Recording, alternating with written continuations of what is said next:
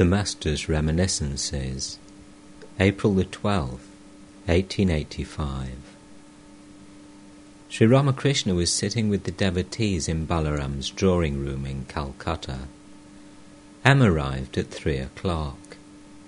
Girish, Balaram, the younger Naran, Paltu, Dwija, Purna, Mahendra Mukherjee, and many other devotees were there.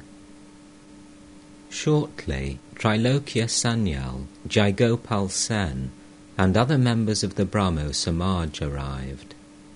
Many women devotees were present also, seated behind a screen. Among them was Mohini's wife, who had almost gone insane on account of her son's death. There were a few other afflicted souls like her, who used to visit the Master to obtain peace of mind.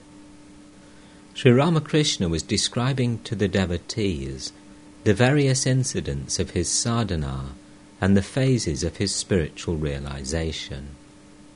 Master, during my sadhana, when I meditated, I would actually see a person sitting near me with a trident in his hand.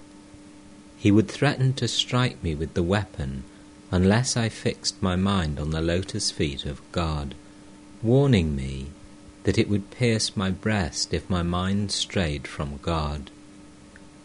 The Divine Mother would put me in such a state that sometimes my mind would come down from the Nitya to the Leela, and sometimes go up from the Leela to the Nitya. Sometimes, when the mind descended to the Leela, I would meditate day and night on Sita and Rama. At those times, I would constantly behold the forms of Sita and Rama. Ramlala was my constant companion. Sometimes I would bathe him and sometimes feed him. Again, I used to be absorbed in the ideal of Radha and Krishna and would constantly see their forms. Or again, I would be absorbed in Gauranga. He is the harmonization of two ideals, the Purusha and the Prakriti. At such times I would always see the form of Gauranga. Then a change came over me. The mind left the plane of the Leela and ascended to the Nitya. I found no distinction between the sacred Tulsi and the ordinary Sajina plant. I no longer enjoyed seeing the forms of God. I said to myself, they come and go.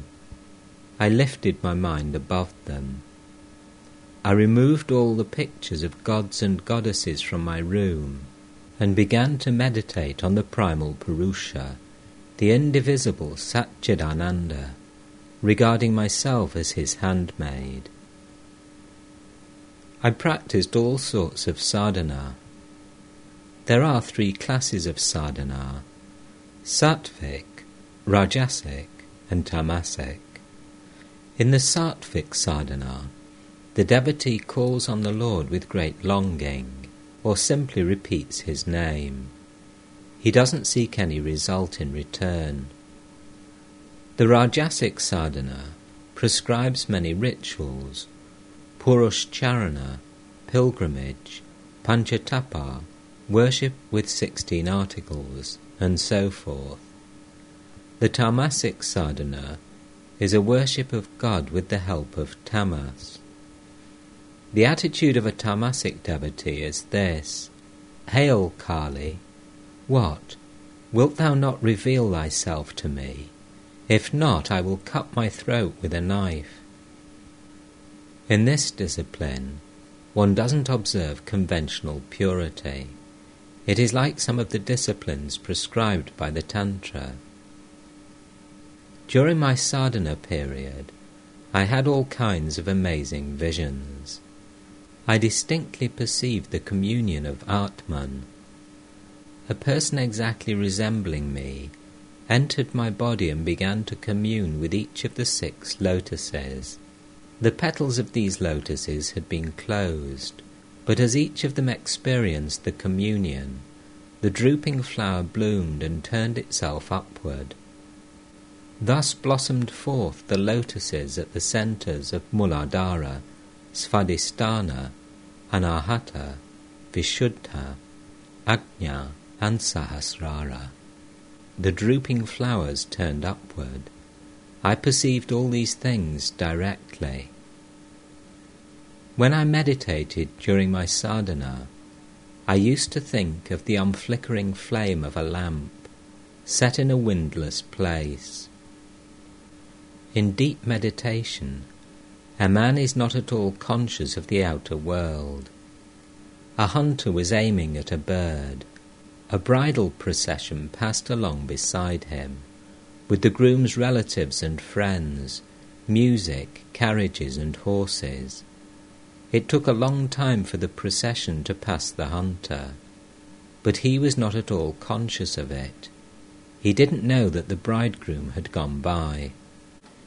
A man was angling in a lake, all by himself.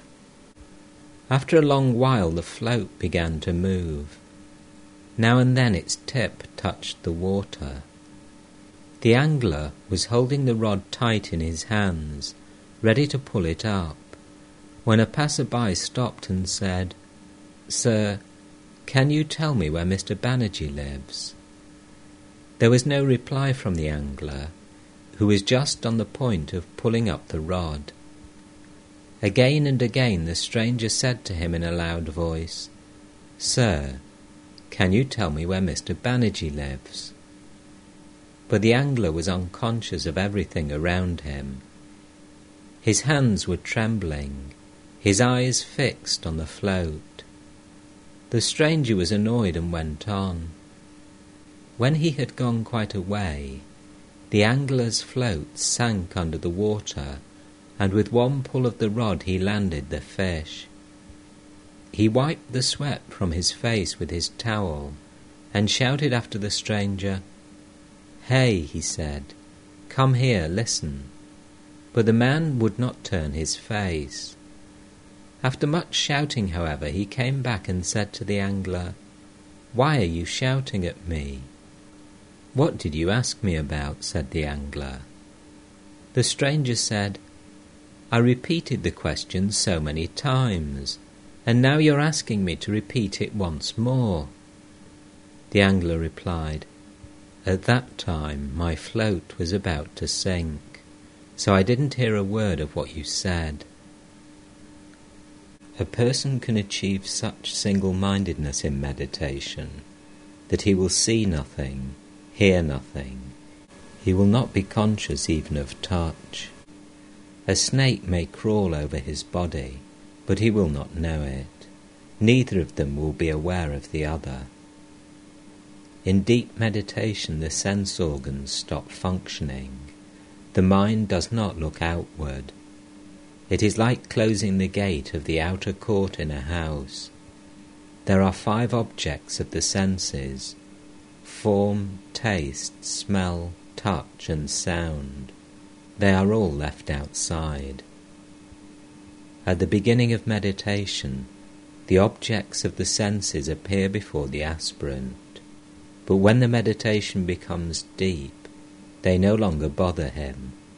They are left outside. How many things I saw during meditation! I vividly perceived before me a heap of rupees, a shawl, a plate of sweets, and 2 women with rings in their noses.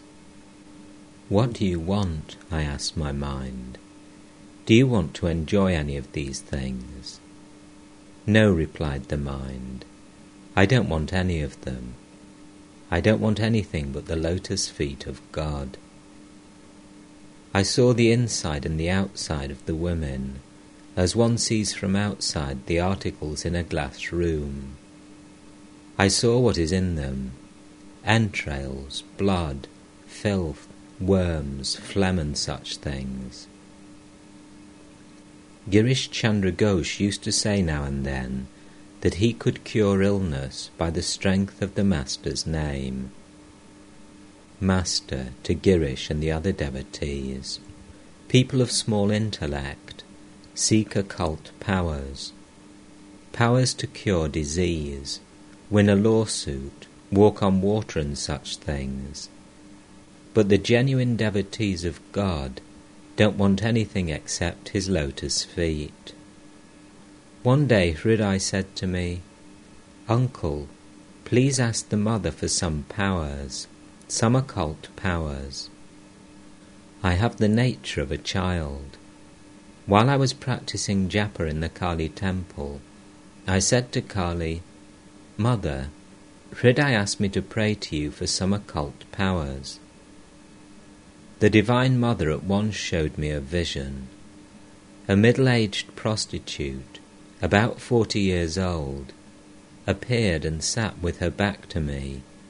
She had large hips and wore a black bordered sari. Soon she was covered with filth. The mother showed me that occult powers are as abominable as the filth of that prostitute, whereupon I went to Hridai and scolded him, saying, "Why did you teach me such a prayer? It is because of you that I had such an experience." People with a little occult power gain such things as name and fame. Many of them want to follow the profession of guru, gain people's recognition, and make disciples and devotees.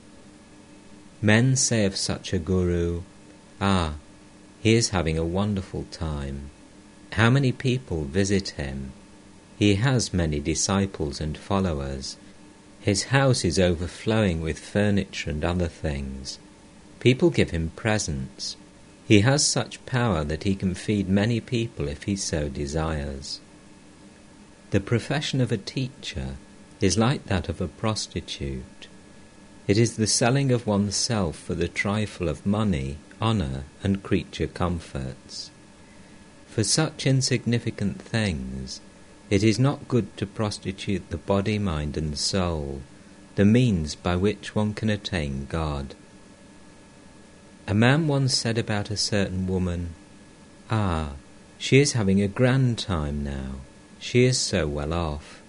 She has rented a room and furnished it with a couch, a mat, pillows, and many other things. And how many people she controls. They are always visiting her." In other words, the woman has now become a prostitute. Therefore, her happiness is unbounded. Formerly she was a maidservant in a gentleman's house. Now she is a prostitute. She has ruined herself for a mere trifle.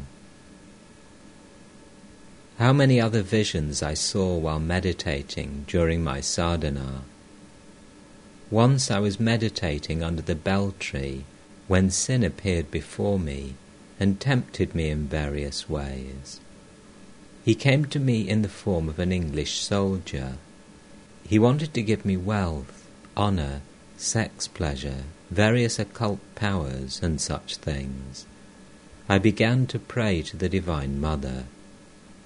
Now I am telling you something very secret. The mother appeared. I said to her, "Kill him, mother." I still remember that form of the mother, her world-bewitching beauty. She came to me taking the form of Krishna Mai, but it was as if her glance moved the world. Sri Ramakrishna became silent. Resuming his reminiscences, he said, "How many other visions I saw, but I'm not permitted to tell them. Someone is shutting my mouth, as it were.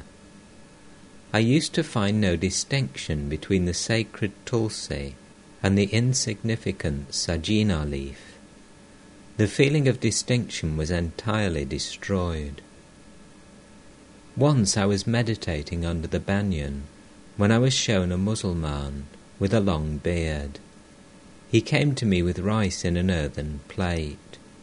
He fed some other Mussulmans with the rice and also gave me a few grains to eat. The mother showed me that there exists only one and not two. It is Satchidananda alone that has taken all these various forms. He alone has become the world and its living beings. Again it is he who has become food. To Girish, M and the others. I have the nature of a child. Hridai said to me, "Uncle, ask the mother for some occult powers." At once I went to the temple to ask her about them. At that time God had put me in such a state that I had to listen to those who lived with me. I felt like a child who sees darkness all around unless someone is with him. I felt as if I should die unless Hridai was near me. You see, I'm in that state of mind just now. While I'm speaking to you, my inner spirit is being awakened.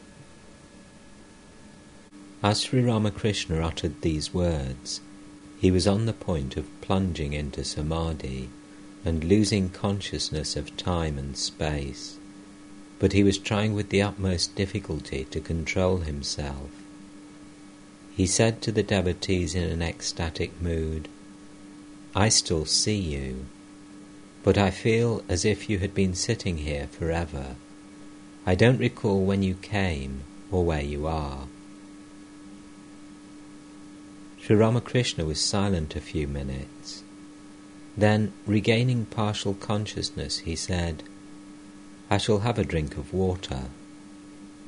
He often said things like this after samadhi, in order to bring down his mind to the ordinary plane of consciousness. Girish was a newcomer and didn't know this, so he started to bring some water. Sri Ramakrishna asked him not to, saying, "No, my dear sir, I cannot drink now." The master and the devotees were silent a while. Sri Ramakrishna resumed the conversation. Master to M. "Well, have I done any wrong in telling these secret experiences?" M didn't know what to say and kept quiet. Master: "Why should there be any harm in it? I have told these things to create faith in you all." After a while he said to M very humbly, "Will you kindly bring him here?" He referred to Purna. M, hesitating: "Yes, sir. I shall send for him this very moment." Master eagerly: "In Purna I have reached the post." Was Sri Ramakrishna hinting that Purna was perhaps the last devotee of his inner circle? Sri Ramakrishna then described to Girish, M and the other devotees his own experience of Mahabhava. Master to the devotees: "My joy after that experience was equal to the pain I suffered before it. Mahabhava is divine ecstasy. It shakes the body and mind to their very foundation. It is like a huge elephant entering a small hut. The house shakes to its foundation. Perhaps it falls to pieces. The burning pain that one feels when one is separated from God is not an ordinary feeling. It is said that the fire of this anguish in Rupa and Sanatana scorched the leaves of the tree under which they sat. I was unconscious 3 days in that state. I couldn't move. I lay in one place. When I regained consciousness, the Brahmani took me out for a bath, but my skin couldn't bear the touch of her hand, so my body had to be covered with a heavy sheet. Only then could she hold me with her hand and lead me to the bathing place. The earth that had stuck to my body while I was lying on the ground had become baked. In that state, I felt as if a ploughshare were passing through my backbone.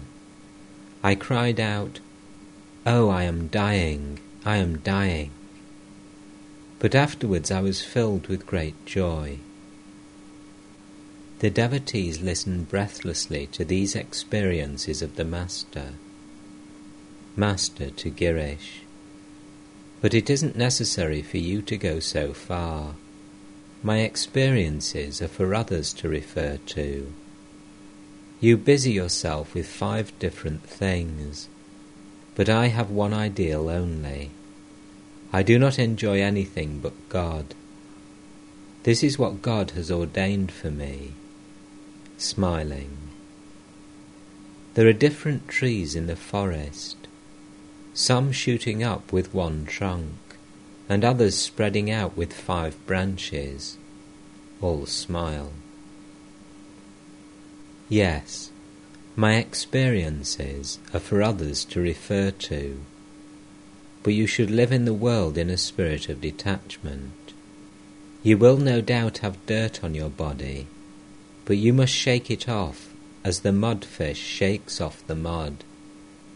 You may swim in the black ocean of the world, but your body should not be stained. Girish smiling. But you too had to marry. Laughter. Master smiling. Marriage is necessary for the sake of samskara. But how could I lead a worldly life? So uncontrollable was my divine fervour that every time the sacred thread was put around my neck, it dropped off. Some believed that Shukadeva also had to marry for the sake of samskara. They say he even had a daughter. All laugh. Woman and gold alone is the world. It makes one forget God. Girish. But how can we get rid of woman and gold? Master. Pray to God with a yearning heart. Pray to Him for discrimination. God alone is real, and all else illusory. This is discrimination. One strains water through a fine sieve in order to separate the dirt from it. The clear water goes through the sieve, leaving the dirt behind. Apply the sieve of discrimination to the world. Live in the world after knowing God. Then it will be the world of Vidya. Just see the bewitching power of women. I mean the women who are the embodiment of avidya, the power of delusion. They fool men, as it were. They take away their inner substance. When I see a man and a woman sitting together, I say to myself, alas, they are done for. Looking at M. Haru, such a nice boy, is possessed by a witch. People ask, where is Haru? Where is he? But where do you expect him to be? They all go to the banyan and find him sitting quietly under it. He no longer has his beauty, power, or joy. Ah, he is possessed by the witch that lives in the banyan. If a woman says to her husband, go there, he at once stands up, ready to go. If she says, sit down here, immediately he sits down. A job seeker got tired of visiting the manager in an office. He couldn't get the job. The manager said to him, there is no vacancy now, but come and see me now and then. This went on for a long time, and the candidate lost all hope. One day, he told his tale of woe to a friend. The friend said, how stupid you are. Why are you wearing away the soles of your feet going to that fellow? You had better go to Golap. You will get the job tomorrow. Is that so? Said the candidate. I'm going right away. Golap was the manager's mistress. The candidate called on her and said, Mother, I'm in great distress. You must help me out of it. I'm the son of a poor Brahmin. Where else shall I go for help? Mother, I have been out of work for many days. My children are about to starve to death. I can get a job if you but say the word. Golap said to him, Child, whom should I speak to? She said to herself, Ah, the poor Brahmin. He has been suffering too much. The candidate said to her, I am sure to get the job if you just put in a word about it to the manager. Golap said, I shall speak to him today and settle the matter. The very next morning, a man called on the candidate and said, You are to work in the manager's office, beginning today. The manager said to his English boss, This man is very competent. I have appointed him. He will do credit to the firm. All are deluded by woman and gold, but I do not care for it at all, and I swear to you that I do not know anything but God. A devotee. Sir, a new sect named Navahalal has been started. Lalit Chatterjee is one of the members. Master, there are different views. All these views are but so many paths to reach the same goal. But everyone believes that his view alone is right, that his watch alone keeps correct time. Girish 2M. Do you remember what Pope says about it? 'Tis with our judgments as our watches. None go just alike, yet each believes his own. Master 2M. What does it mean? M. Everyone thinks that his watch keeps the correct time, but different watches do not give the same time. Master. But however wrong the watches may be, the sun never makes a mistake. One should check one's watch with the sun. A devotee. Mr. X tells lies. Master. Truthfulness in speech is the tapasya of the Kali Yuga. It is difficult to practice other austerities in this cycle. By adhering to truth one attains God. Tulsidas said, Truthfulness, obedience to God, and the regarding of others' wives as one's mother are the greatest virtues. If one does not realize God by practicing them, then Tulsi is a liar. Keshab Sen assumed his father's debts. Others would have repudiated them. I visited Devendra's Samaj at Jaro Shanko and found Keshab meditating on the dais. He was then a young man. I said to Mathur Babu, Of all who are meditating here, this young man's float alone has sunk under the water. The fish is biting at the hook.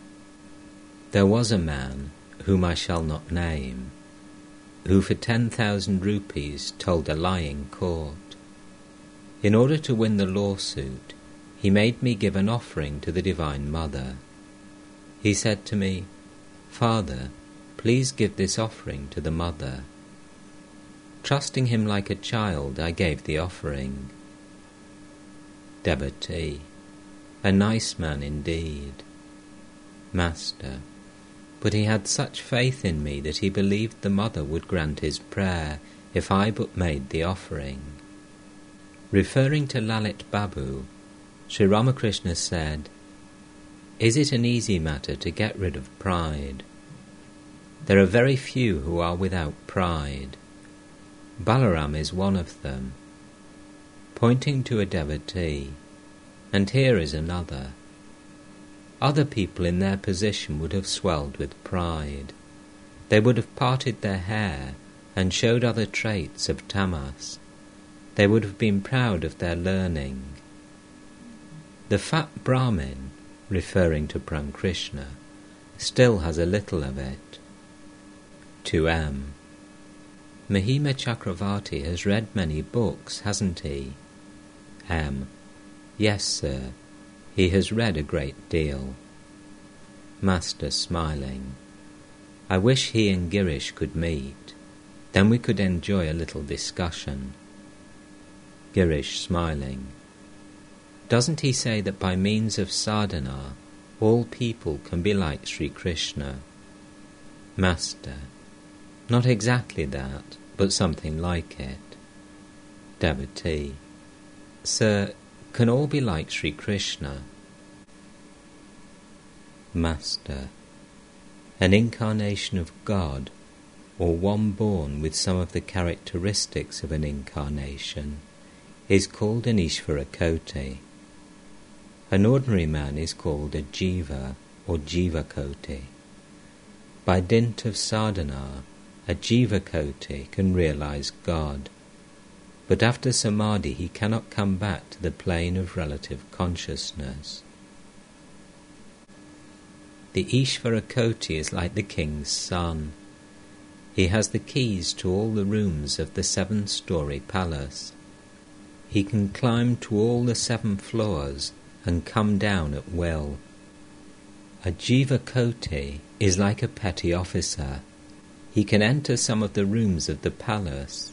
That is his limit. Janaka was a jnani. He attained knowledge by means of his sadhana, but Shukadeva was knowledge itself. Girish. Master. Shukadeva did not attain knowledge through sadhana. Like Shukadeva, Narada also had the knowledge of Brahman, but he retained bhakti in order to teach people. Prahlada sometimes assumed the attitude of I am he, sometimes that of a servant of God, and sometimes that of his child. Hanuman also was like that.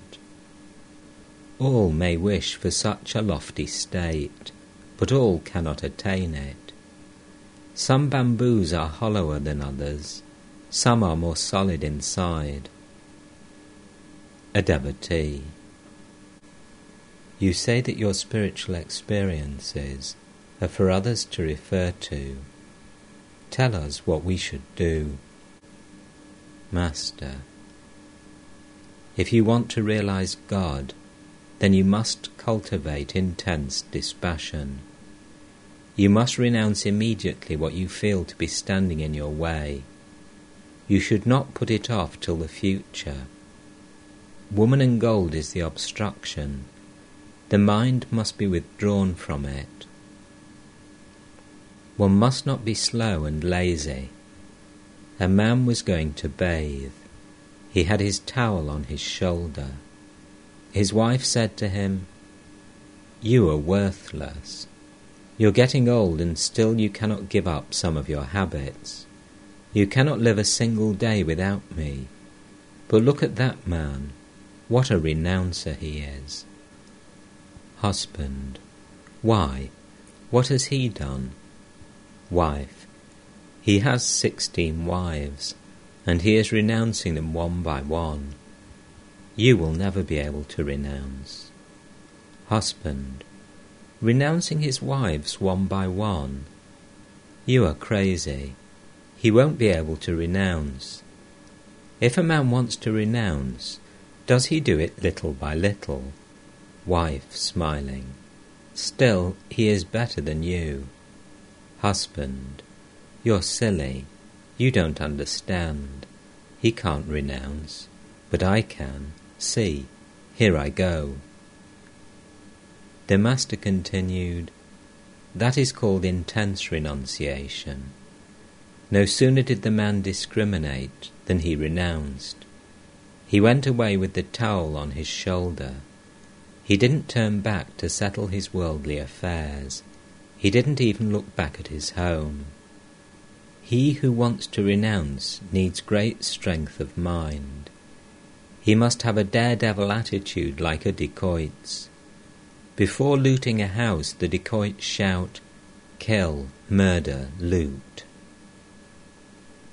Cultivate devotion and love of God, and so pass your days. What else can you do? When Krishna went away, Yashoda became insane with grief and visited Radha. Radha was moved by her sorrow and appeared before her as Adyashakti. She said, "My child, ask a boon of me." Yashoda replied, "Mother, what else shall I ask of you? Bless me that I may serve Krishna alone with my body, mind and speech, that I may behold his devotee with these eyes, that I may go with these feet to the places where his divine sport is manifested, that I may serve him and his devotees with these hands, and that I may devote all my sense organs to his service alone."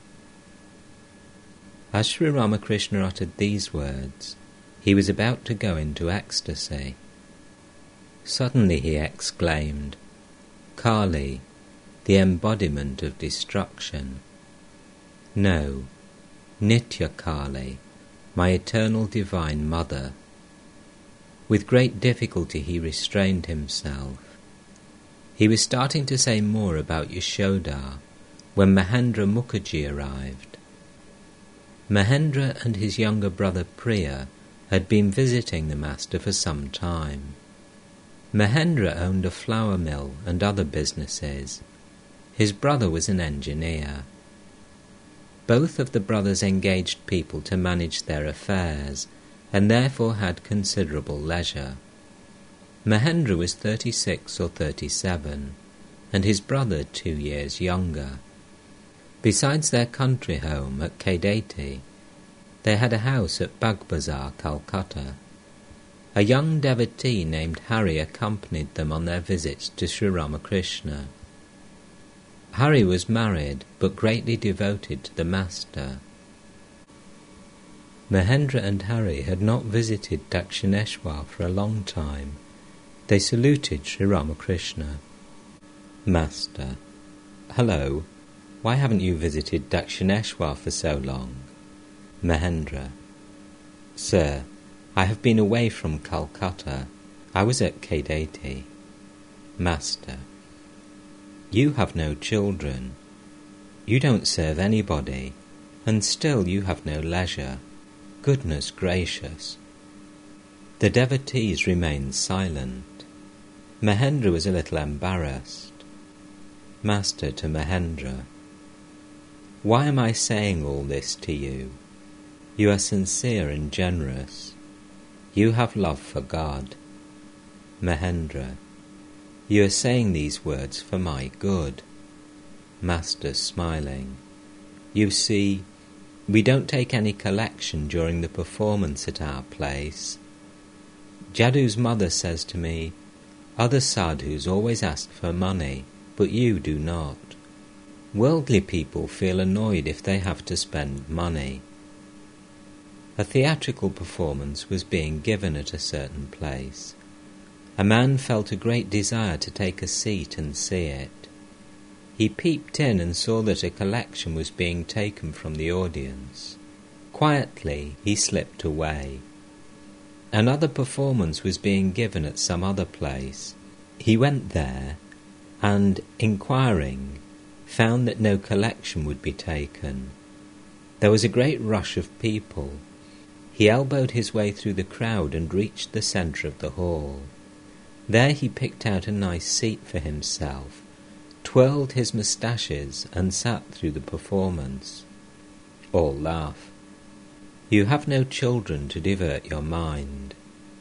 I know a deputy magistrate who draws a salary of 800 rupees a month. He went to Keshav's house to see a performance. I was there too. Rakhal and a few other devotees were with me and sat beside me. After a while Rakhal went out for a few minutes. The deputy magistrate came over and made his young son take Rakhal's seat. I said, "He can't sit there." At that time I was in such a state of mind that I had to do whatever the person next to me would ask me to do, so I had seated Rakhal beside me. As long as the performance lasted, the deputy did nothing but gibber with his son. The rascal didn't look at the performance even once. I heard, too, that he is a slave to his wife. He gets up and sits down as she tells him to. And he didn't see the performance for that snub-nosed monkey of a boy. To Mahendra.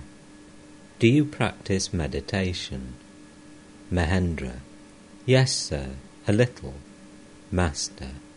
Come to Dakshineshwar now and then. Mahendra, smiling. Yes, sir, I will. You know where my knots and twists are. You will straighten them out. Master, smiling. First come to Dakshineshwar. Then I shall press your limbs to see where your twists are. Why don't you come? Mahendra. Because of the pressure of my duties. Besides, I have to go to my country home now and then. Master, to Mahendra, pointing his finger at the devotees. Have they no homes or dwelling places? Have they no duties? How is it that they come? To Hari. Why haven't you come to Dakshineshwar? Is your wife living with you? Hari. No, sir. Master. Then why did you forget me? Hari. I haven't been well, sir. Master, to the devotees. He looks thin. He has no small measure of bhakti. He is overflowing with it, but it is of a rather troublesome nature. Laughter. Sri Ramakrishna used to address a certain devotee's wife by the name of hubby's mother. Her brother, a college student aged about 20, was there. He stood up ready to go and play cricket. His younger brother, named Dwija, was also a devotee of the Master. Both brothers left the room. A few minutes later, Dwija returned. The Master said, "Why didn't you go?" A devotee answered, "He wants to hear the music. Perhaps that is why he has come back." Trilokya, the Brahmo devotee, was to sing for the Master. Paltu arrived. The Master said, "Who is this?" "Ah, it is Paltu." Purna, another young devotee, also arrived. It was with great difficulty that Sri Ramakrishna had managed to have him come. His relatives strongly objected to his visiting the Master. Purna was a student in the 5th grade of the school where M taught. The boy prostrated himself before Sri Ramakrishna. The Master seated him by his side and was talking to him in a low voice. M alone was sitting near them. The other devotees were talking about various things. Girish, sitting on the other side of the room, was reading a life of Keshab. Master, to Purna, "Come nearer." Girish, to M, "Who is this boy?" M was afraid that others might notice the boy. This would make trouble for him at home, and M would be responsible for it. M sharply, "Don't you see he is a boy?" Girish, smiling, "I need no ghost to tell me that." The Master and the boy were talking in low tones. Master, "Do you practice what I asked you to?" Purna, "Yes, sir." Master, "Do you dream? Do you dream of a flame, a lighted torch, a married woman, a cremation ground? It is good to dream of these things." Purna, "I dreamt of you.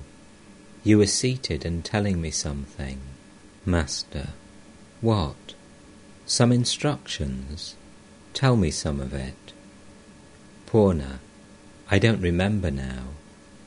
Master, "Never mind, but it is very good. You will make progress. You feel attracted to me, don't you?" A few minutes later, Sri Ramakrishna said to the boy, "Won't you come there?" He meant Dakshineshwar. "I can't promise," answered the boy. Master: "Why? Doesn't one of your relatives live there?" Purna: "Yes, sir, but it won't be very convenient for me to go." Girish was reading a life of Keshab, written by Trilokya of the Brahmo Samaj. In it, Trilokya said that at first Sri Ramakrishna had been very much opposed to the world, but that after meeting Keshab, he had changed his mind and had come to believe that one could lead a spiritual life in the world as well. Several devotees had told the Master about this. They wanted to discuss it with Trilokya. Those passages in the book had been read to the Master. Noticing the book in Girish's hand, Sri Ramakrishna said to Girish, Ram and the other devotees, "These people are busy with the world. That is why they set such a high value on worldly life. They are drowned in woman and gold. One doesn't talk that way after realizing God. After enjoying divine bliss, one looks on the world as crow droppings. At the very outset I utterly renounced everything. Not only did I renounce the company of worldly people, but now and then the company of devotees as well. I noticed that the devotees were dropping dead one by one, and that made my heart writhe with pain. But now I keep one or two of them with me." Girish left for home, saying he would come back. Trilokya arrived with Jayagopal Sen. They bowed before the Master and sat down. He inquired about their health. The younger Naran entered the room and saluted Sri Ramakrishna. The Master said to him, "Why didn't you see me last Saturday?" Trilokya was ready to sing. Master: you sang that day about the blissful mother. How sweetly you sang. Other songs seem insipid to me. That day I didn't enjoy even Narendra's singing. Why don't you sing those same songs again?" Trilokya sang: "Victory to Gora, Satchi's son. Hail, abode of every virtue, touchstone of love, ocean of bliss, man's bewitcher, beauteous of form, enchanting the eye like shining gold. His tender arms that reach to the knee, graceful and long as lotus stalks, are lovingly stretched to all mankind. His lotus face of matchless beauty overflows with the nectar of love. His cheeks are covered with curling hair. Alight with heavenly love, his beauty charms the eye. Beaming with fervour, radiant with bliss, his body trembling with Hari's joy, Gauranga, the golden, dances like a mad elephant, shaking in all his limbs with the frenzy of love. Gauranga, singer of Hari's glories, prize of every sadhu's heart, rarest of men, the ocean of love, embraces the outcast, calls him brother, takes him in his arms in fervent love. He dances with both his arms upraised, and sings Hari's name. The tears are streaming down his cheeks. He weeps, he cries, he trembles, roars and rages, saying, "Where is Hari, the jewel of my heart?" The hair on his limbs is standing on end, like a kadamba flower is his body. Covered with dust he rolls on the ground. O thou, the abode of Hari's Leela, fountainhead of love's elixir, friend of the helpless, glory of Banga, hail Chaitanya, thou who shinest bright as the moon in the Bhakta's heart.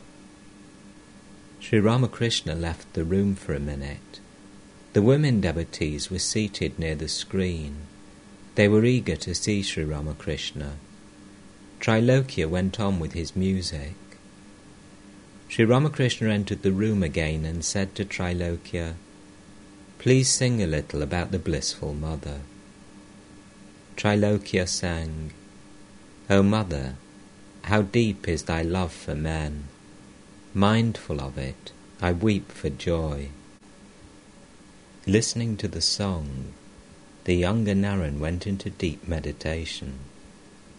He remained as still as a log. Sri Ramakrishna said to M, "Look at him. He is totally unaware of the outer world." The song was over. At Sri Ramakrishna's request, Trilokya sang, "O Mother, make me mad with thy love. What need have I of knowledge or reason?" Ram asked him to sing about Hari. Trilokya sang, "Chant, O mind, the name of Hari. Sing aloud the name of Hari. Praise Lord Hari's name. And praising Hari's name, O mind, cross the ocean of this world. Hari dwells in earth, in water. Hari dwells in fire and air.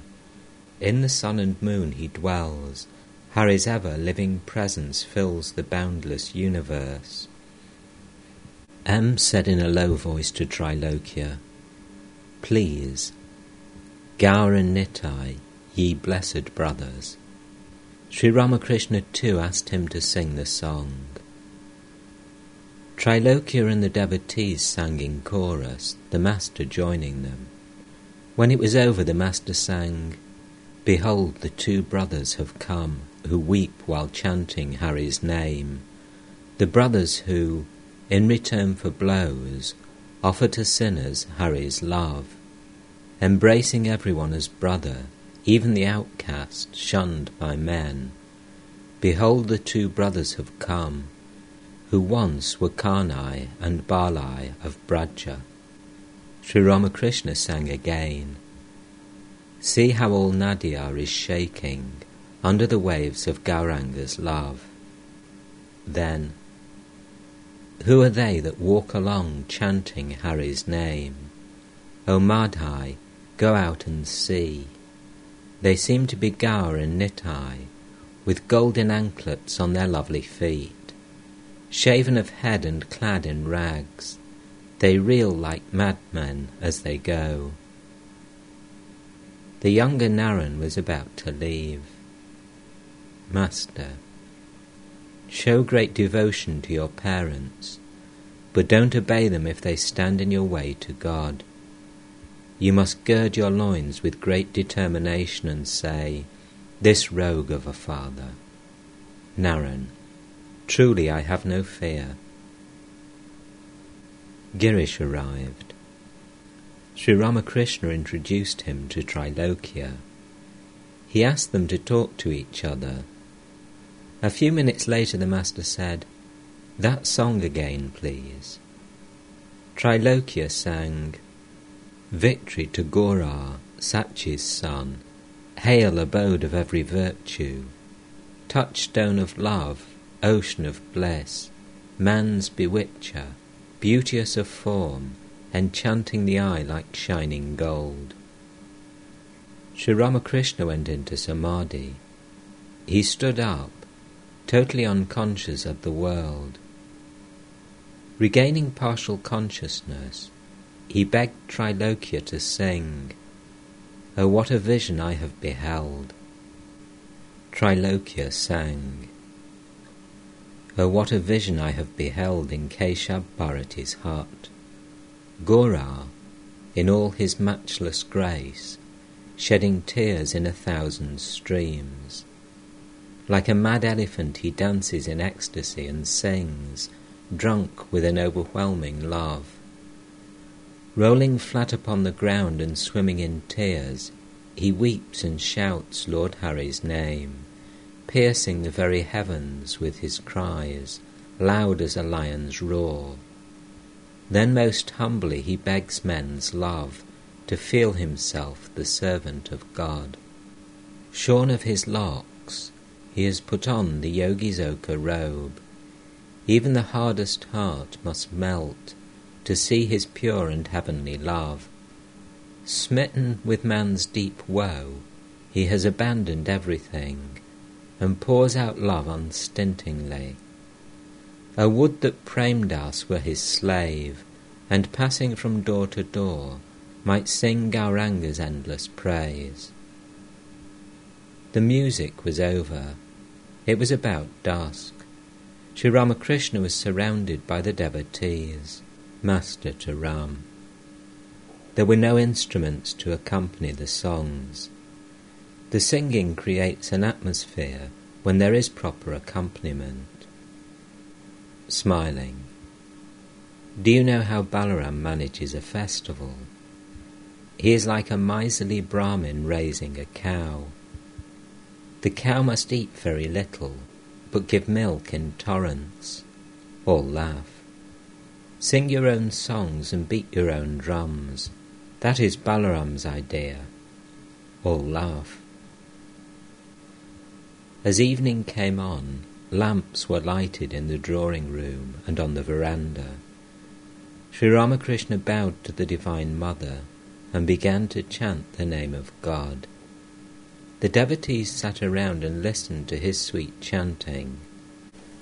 They wanted to discuss with Trilokya his remarks about the Master's change of opinion on worldly life. Girish started the discussion. Girish to Trilokya. You have written that after coming in contact with Keshab, Sri Ramakrishna changed his views about worldly life, but it isn't true. Master to Trilokya and the other devotees, if a man enjoys the bliss of God, he doesn't enjoy the world. Having tasted divine bliss, he finds the world insipid. If a man gets a shawl, he doesn't care for a broadcloth. Trilokya. I referred to those who wanted to lead a worldly life.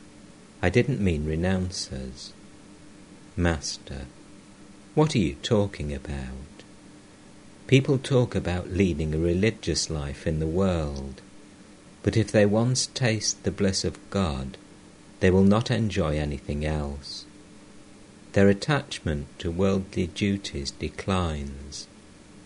As their spiritual joy becomes deeper, they simply cannot perform their worldly duties. More and more they seek that joy. Can worldly pleasures and sex pleasures be compared to the bliss of God? If a man once tastes that bliss, he runs after it ever afterwards. It matters very little to him then whether the world remains or disappears. Though the chatak bird is about to die of a parched throat, and all around it there are 7 oceans, rivers and lakes overflowing with water, still it will not touch that water. Its throat is cracking with thirst, and still it will not drink that water. It looks up, mouth agape, for the rain to fall when the star Svati is in the ascendant. To the chatak bird, all waters are mere dryness besides Svati water. People say they will hold to both God and the world. After drinking an ounce of wine, a man may be pleasantly intoxicated and also conscious of the world. But can he be both when he has drunk a great deal more? After the bliss of God, nothing else tastes good. Then talk about woman and gold stabs the heart, as it were. Intoning. I cannot enjoy the talk of worldly people. When a man becomes mad for God, he doesn't enjoy money or such things. Trilokya. But, sir, if a man is to remain in the world, he needs money, and he must also save. He has to give in charity and, Master, what? Do you mean that one must first save money and then seek God? and you talk about charity and kindness. A worldly man spends thousands of rupees for his daughter's marriage, yet all the while his neighbours are dying of starvation, and he finds it hard to give them 2 morsels of rice. He calculates 1,000 times before giving them even that much. The people around him have nothing to eat, but what does he care about that? He says to himself, "What can I do? Let the rascals live or die. All I care about is that the members of my family should live well." And they talk about doing good to others. Trilokya: But sir, there are good people in the world as well. Take the case of Pundarika Vidyanidhi, the devotee of Chaitanya. He lived in the world. Master: He had drunk wine up to his neck. If he had drunk a little more, he couldn't have led a worldly life. Trilokya remained silent. M said aside to Girish, "Then what he has written is not true." Girish to Trilokya: "Then what you have written is not true." Trilokya: "Why so? Doesn't he, meaning Sri Ramakrishna, admit that a man can lead a spiritual life in the world?" Master: "Yes, he can. But such a man should first of all attain knowledge, and then live in the world. First he should realize God. Then he can swim in a sea of slander and not be stained. After realizing God, a man can live in the world like a mudfish. The world he lives in after attaining God is the world of Vidya. In it he sees neither woman nor gold. He finds there only devotion, devotee, and God. You see, I too have a wife and a few pots and pans in my room. I too feed a few vagabonds. I too worry about the devotees, Habi's mother for instance, when they come here." A devotee to Trilokya: "I have read in your book that you do not believe in the incarnation of God. You said so in connection with Chaitanya." Trilokya: "Why? Chaitanya himself protested against the idea of divine incarnation. Once in Puri, Advaita and the other devotees sang a song to the effect that Chaitanya was God. At this, Chaitanya shut the door of his room. Infinite are the glories of God.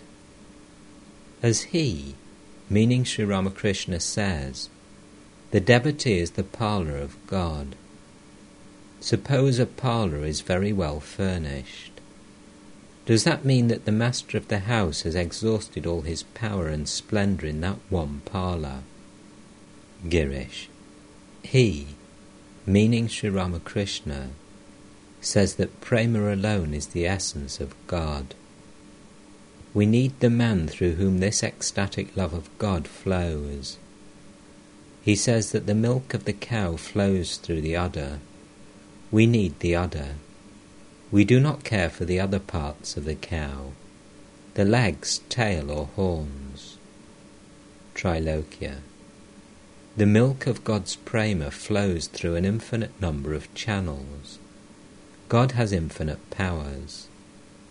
Girish: but what other power can stand before prema? Trilokya: it is possible if he who has the power wants it. Everything is in God's power. Girish: yes, I admit that.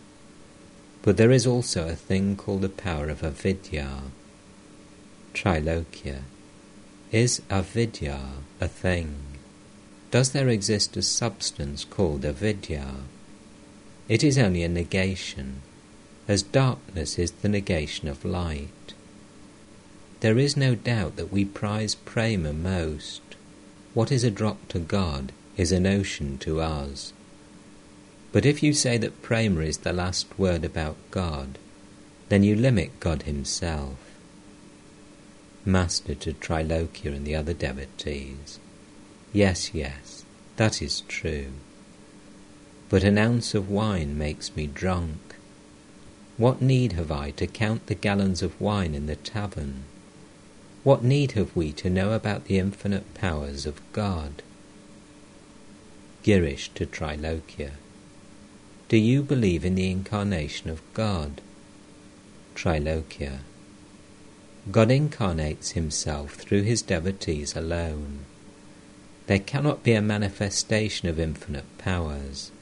It simply isn't possible. It is impossible for any man to manifest infinite powers. Girish. You can serve your children as Brahma Gopala. Then why isn't it possible to worship a great soul as God? Master to Trilokya. Why all this bother about infinity? If I want to touch you, must I touch your entire body? If you want to bathe in the Ganges, must you touch the whole river from Hardwar down to the ocean? All troubles come to an end when the ego dies. As long as a trace of I consciousness remains, one is conscious of difference. Nobody knows what remains after the I disappears. Nobody can express it in words. That which is, remains. After the I disappears, one cannot say that a part manifests through this man, and the rest through another. Satchidananda is the ocean. The pot of I is immersed in it.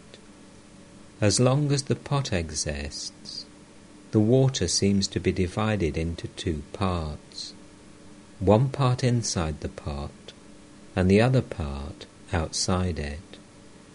But when the pot is broken, there is only one stretch of water.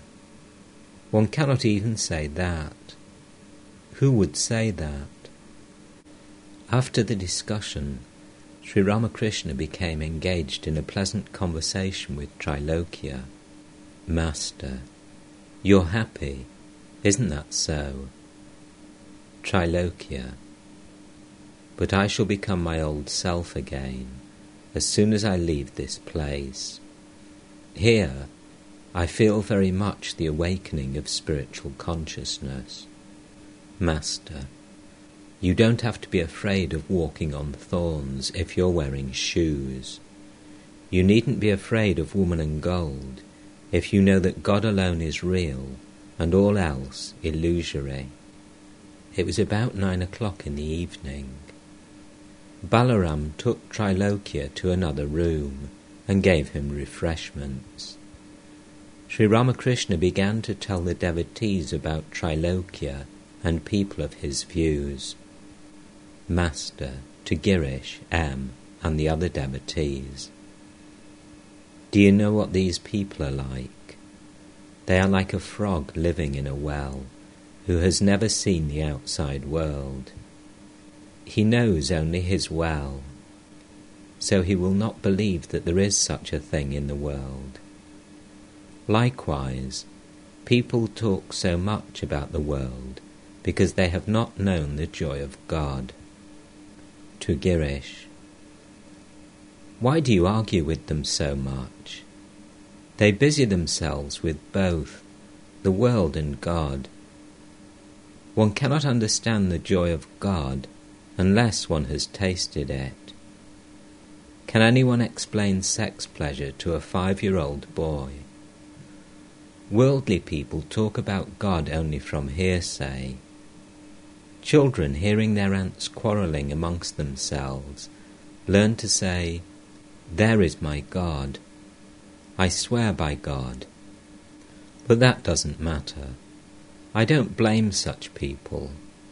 Can all comprehend the indivisible Satchidananda? Only 12 rishis could recognize Ramachandra. All cannot recognize an incarnation of God, Some take him for an ordinary man, some for a holy person, and only a few recognize him as an incarnation.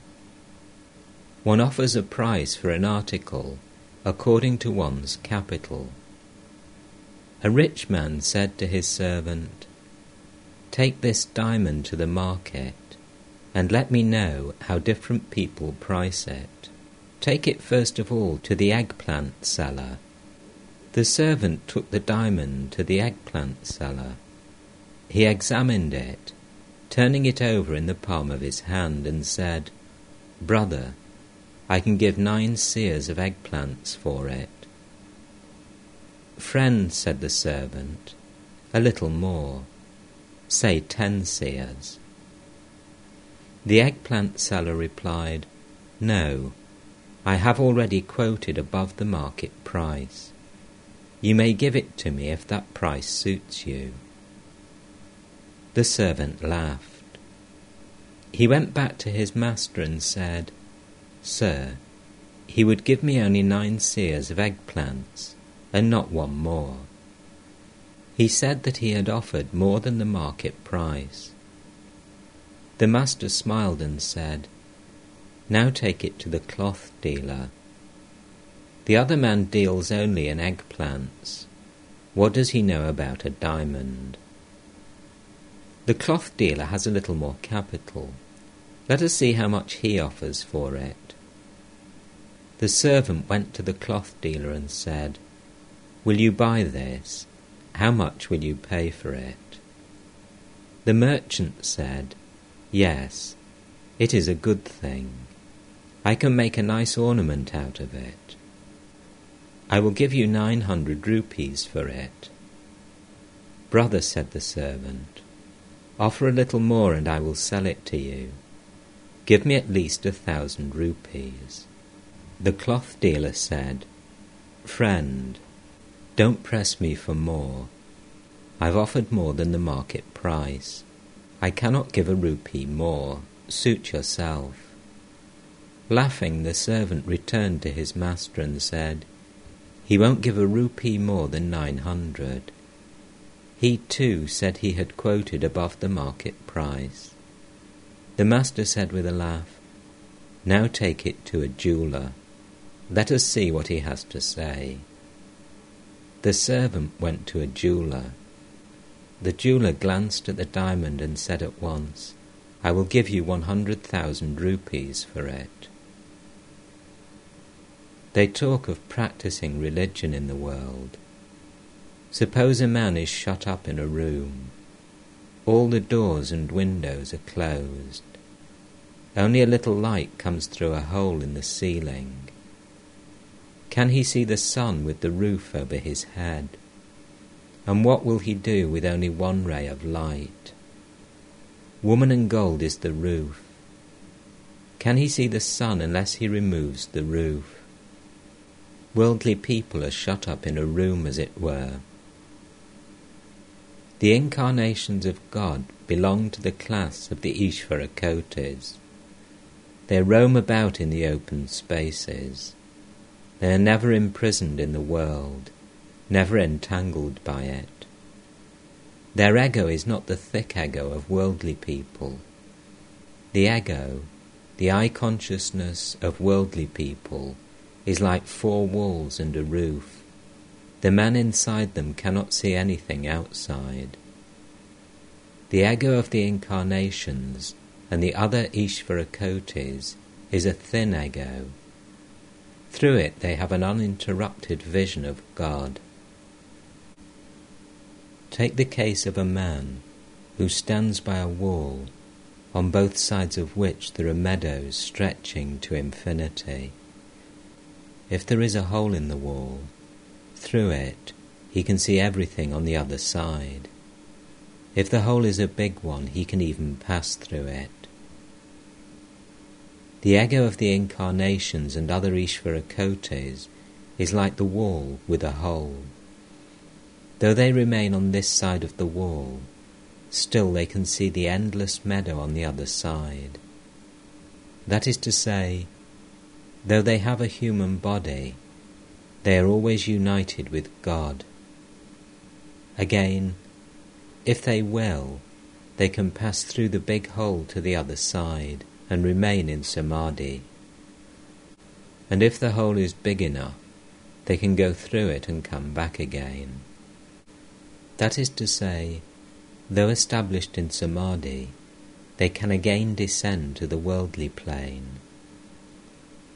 The devotees listened breathlessly to these words about the mystery of divine incarnation.